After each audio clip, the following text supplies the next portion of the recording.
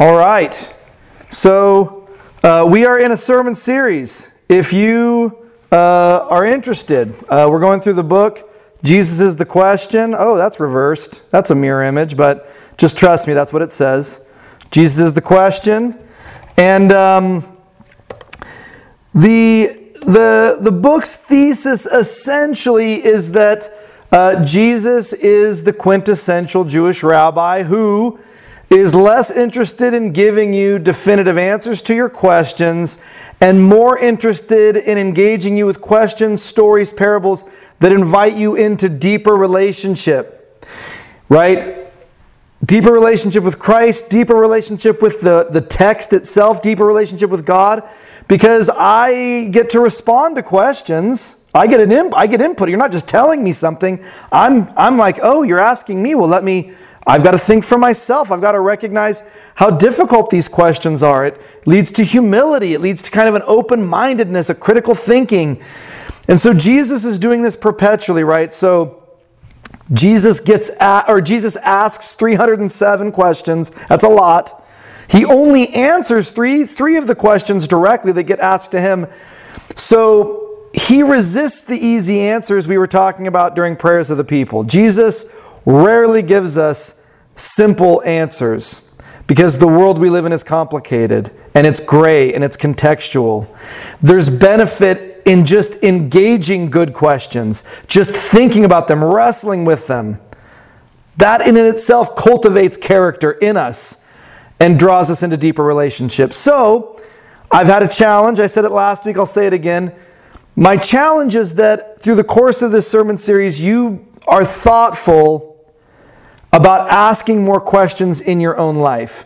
Ask questions of the people in your life that you love. Think about the kinds of questions you would want to ask. So I've been doing this with my kids.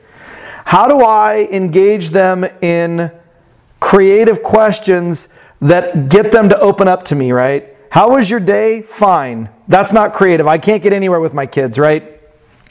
So I'm trying to find what was the most fun thing you did at recess? And then it's like, oh, they light up. Well, then that gets me into all kinds of other questions about, oh, who's that? I've never heard about that.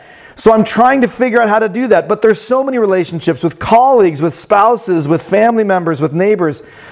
Instead of me waiting to share my piece and talk, which I really love to do, because that's why do you think I'm a preacher? I'm trying to say, no. Me talking isn't as important as me asking questions. So I'm going to challenge you in that. And my second challenge was that you might email me questions that you have about whatever it might be. And I'm not suggesting I have answers for those, but I do think the questions you provide me will spur on future sermons with those questions as the heart of them, right? And that maybe we'll be able to wrestle with some of those things. So please send me your questions. Today, the story comes from the Gospel of Luke, chapter 8. And actually, this story also occurs in the Gospel of Mark. It'll be familiar to most of you. Luke 8, verse 22. One day Jesus and his disciples boarded a boat. He said to them, "Let's cross over to the other side of the lake." So they set sail. While they were sailing, Jesus fell asleep. That seems reasonable. I'm sure the guy's probably tired. Crowds are following him everywhere, right? Gale force winds swept down on the lake. The boat was filling up with water and they were in danger. So they went and woke Jesus, shouting, "Master, we're going to drown." But Jesus got up, gave orders to the wind and the violent waves. The storm died down and it was calm. Jesus said to his disciples, "Where is your faith?" And that's the question we're going to look at today. Where is your faith? Filled with awe and wonder, they said to each other, "Who is this? He commands even the wind and the water, and they obey him." Where is your faith? In the Gospel of Mark, that same story, Jesus' first question is, "Why are you so afraid? Where is your faith?" And of course, this connects to a similar story in Matthew. It makes me think of a different encounter where Jesus walks towards them on the water. So they're out right on the lake, and Jesus walks in. Then Peter comes out to Jesus, and at some point, Peter looks around and realizes, I'm on water, and then starts to sink. And Jesus asks Peter a similar question. He says, why did you doubt? Where is your faith? Why are you so afraid? Why did you doubt? They're all sort of getting at a similar issue in us. Of course, for me, I kind of resonate with the disciples on this one. So let me get this straight. We're on a boat. You're asleep. Gale force winds start creating all kinds of havoc in the storm. And so we ran down and in a panic woke you up. Like, oh, I'm sorry, Jesus. I'm sorry we all didn't just no problem. Who cares about this storm? Pass the tea. Oh, I'm sorry, Jesus. Were we just supposed to assume you could command the wind and the waves to stop on our own? Were we just supposed to know that? Of course we were afraid. Of course we doubted. We're human, right? Sometimes it feels like Jesus' expectations are just a little bit too high. What would you do on a boat in the middle of a storm?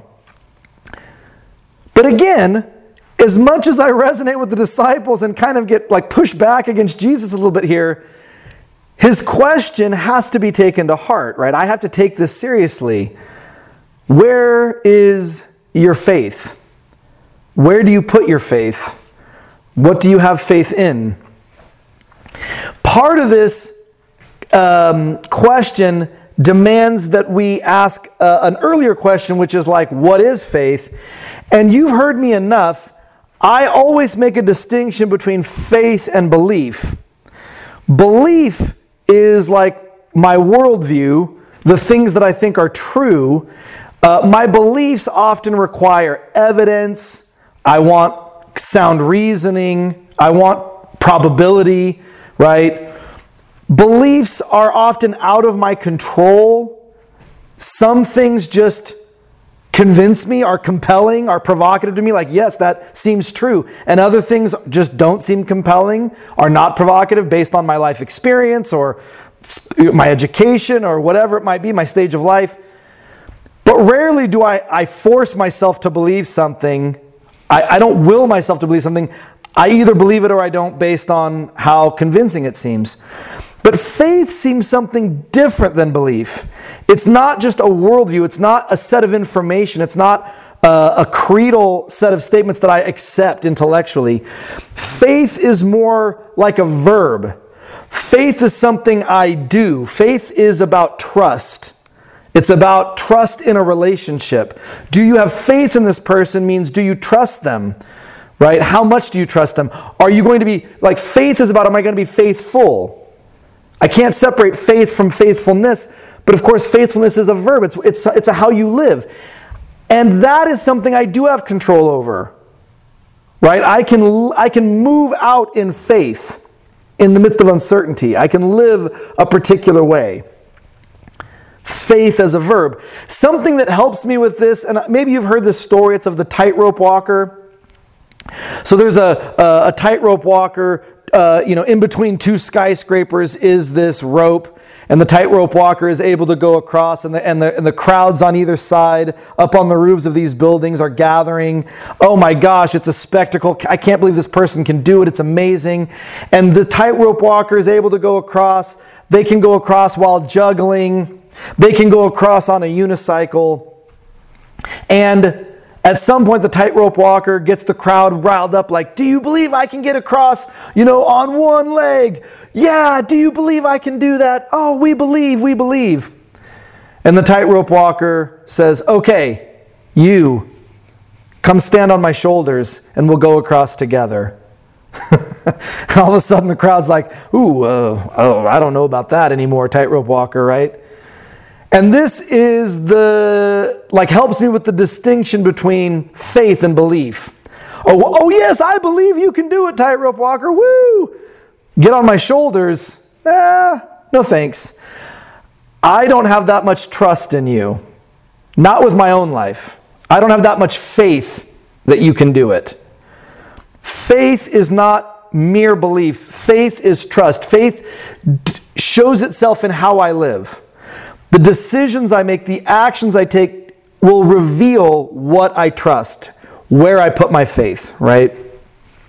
So Martin Copenhaver, the author of the book, he says it this way, and I really like it. Faith, properly understood, is a verb. Faith is something we do, not just something we think. Indeed, if language would allow, and earlier he criticizes, like the problem is our English language, faith is not how we should say it, right? If language would allow, we would say something like, I faith sometimes. I wish I could faith more often. In fact, I'm working toward faithing in God in all that I do. Because that would allow faith to be a verb. But the way we use it in English, often it doesn't look like a verb, right? That may sound grammatically painful, to be faithing in God. But it seems theologically correct. Faith is not something we have with certainty, once and for all the time, under all circumstances. Rather, it is something we do, sometimes more easily than others, sometimes more completely than others. Human frailty rarely allows us more than that. We are all capable of acting faithfully, but none of us is faithful always. If faith is a noun, it's something I possess. Like I either have it or I don't. Some of us would have it, others don't. But if we properly understand faith as a verb, it is something we do on occasion. Like Peter, who in faith gets out of the boat onto the water and moves towards Jesus, and then doesn't faith quite as well and starts to sink. Sometimes I'm able to make the movement of faith in God, faith in love, faith in hope or forgiveness, and other times I'm not able to make that movement. And I need grace, and I need forgiveness. But faith is not simply what you believe. Faith is a verb. It's about where do we put our trust and what do we do. The problem is, in the world we live in, when we end up running against the experience of a world that seems out of control, division, mass shootings, injustice, poverty, assisted living centers closing, nowhere for Interfaith Sanctuary to house the homeless of Boise, when we run up against corruption and anger, it's pretty tough in those cases to move in faith towards God, to move in faith towards goodness or hope or love. It's so much easier for me to move towards alcohol or more money, security, safety, food, gossip, power. Those things have more of my trust often. Trust to make me feel better. Trust to get me through one more day than God. So sometimes I'm able to faith well, and other times I faith poorly, because of course, as you know, all of us have faith in something. All of us trust something. When I act in one way rather than another, I'm displaying where my trust really lies. Here's the call. Here's my hope for us. My hope is that our faith is that God gets the last word. That's my hope. Is that we recognize that no matter how bleak things look now, they will not get the last word. And if I believe that, and not just believe it, but if I have faith that anger and division and separation and trauma, if I truly have faith that those things do not get the last word, then I can move towards God. Here's some of my issue, though. Stories in Scripture often end happily. This is what's so difficult for me. Like, the disciples are on the boat, it's in the middle of a storm, and of course I take this as a metaphor, like the storms of my life, the storms of your life, right? Oh no! And they freak out and they get all afraid and they run down, and in a panic they wake Jesus up. And Jesus gets up and then is like, "Oh, you disciples, where is your faith?" Be calm, storm. And then British Jesus calmly and carefully just calms the storm, and everything's great. And then he has this life, oh, where is your faith, Peter? Oh, I'm sorry, Jesus, we'll have more faith or whatever. And then it's over. But here's the problem. You know what doesn't happen when my life gets out of control and I start freaking out and I'm like, God, why don't you show up? Why don't you do something? Jesus doesn't just calm my storm. And it's really frustrating. Because in the Bible, Jesus just calms it, but not in my life. It just keeps raging. And so, what am I supposed to do with that? God doesn't seem to be primarily in the business of making all of my life situations honky-dory. Jesus just doesn't smooth out the difficulties. It feels like they ebb and flow. Things come together, things fall apart. An answer, a door opens, a bit of hope, followed by pain or betrayal or death, followed by a little bit more hope, and it's just this ongoing cycle of storms that God doesn't just take away. So what does faith look like when the storm doesn't get calm? When the person I love doesn't get healed? When the house that a person desperately needs doesn't come available? How do we live in faith in the midst of that storm? So I'm going to read another section in the book. So hear these words. I find them to be very powerful. I was once asked to summarize the Christian gospel in 7 words or less. Think about that challenge. What is the gospel in 7 words or less? My response was this: God gets the last word. When I was asked to expand my summary of the gospel to 75 words, I replied, in the death and resurrection of Jesus, it is clear that God is the kind of God who insists on having the last word, right? Resurrection gets it, not death. To be sure, this is important, to be sure, the second to last word, which can be very powerful, can be given to something else. Despair, estrangement, hurt, evil, even death. The second to last word, the storm. But our God insists on having the very last word. And that is always a word of hope, of reconciliation, of healing, of goodness, and of life.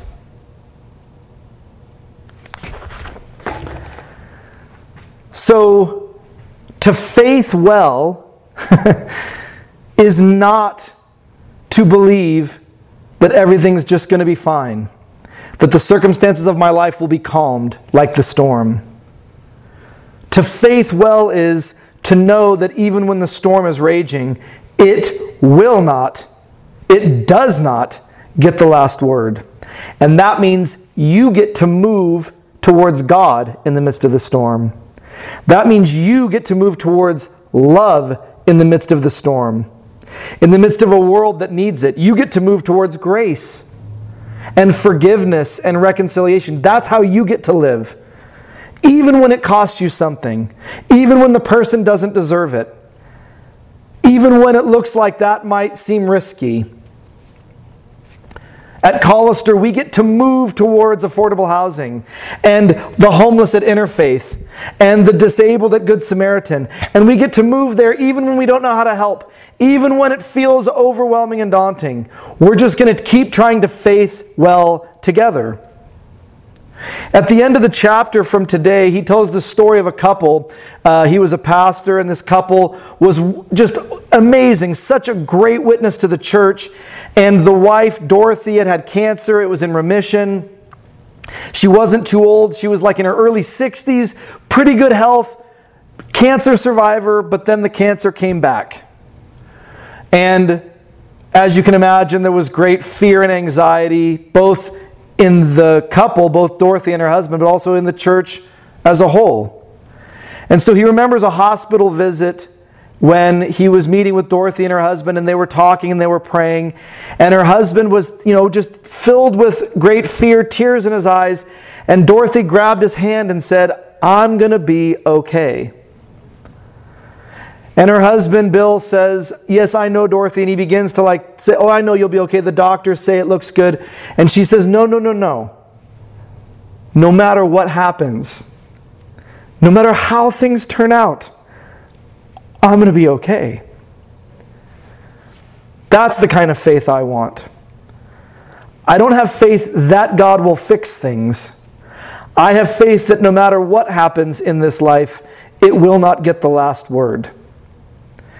And if I really deeply feel that, know that, believe that, then it will show up in who I trust, in where I turn. Some of you are in the midst of the storm right now, and my prayer for you is that your faith is not that everything will work out, but that your faith is that in the midst of the storm, you can turn towards this community, that you can approach love radically, that you can cry out to God in prayer wherever you are at, and that God's not going to leave you alone on that boat. The storm might keep raging, but God's not going to leave you alone on that boat. And it might get the second to the last word, but it's not going to get the last word. So let's pray. Lord, we ask you for more faith. The faith like Dorothy, that we recognize that no matter what happens, you've got us. That we're going to be okay. That you get the last word. Help us in the midst of whatever we are dealing with to move just a little bit closer to you this week. We're grateful for your continued love and grace. Amen. If you would please join in our closing song.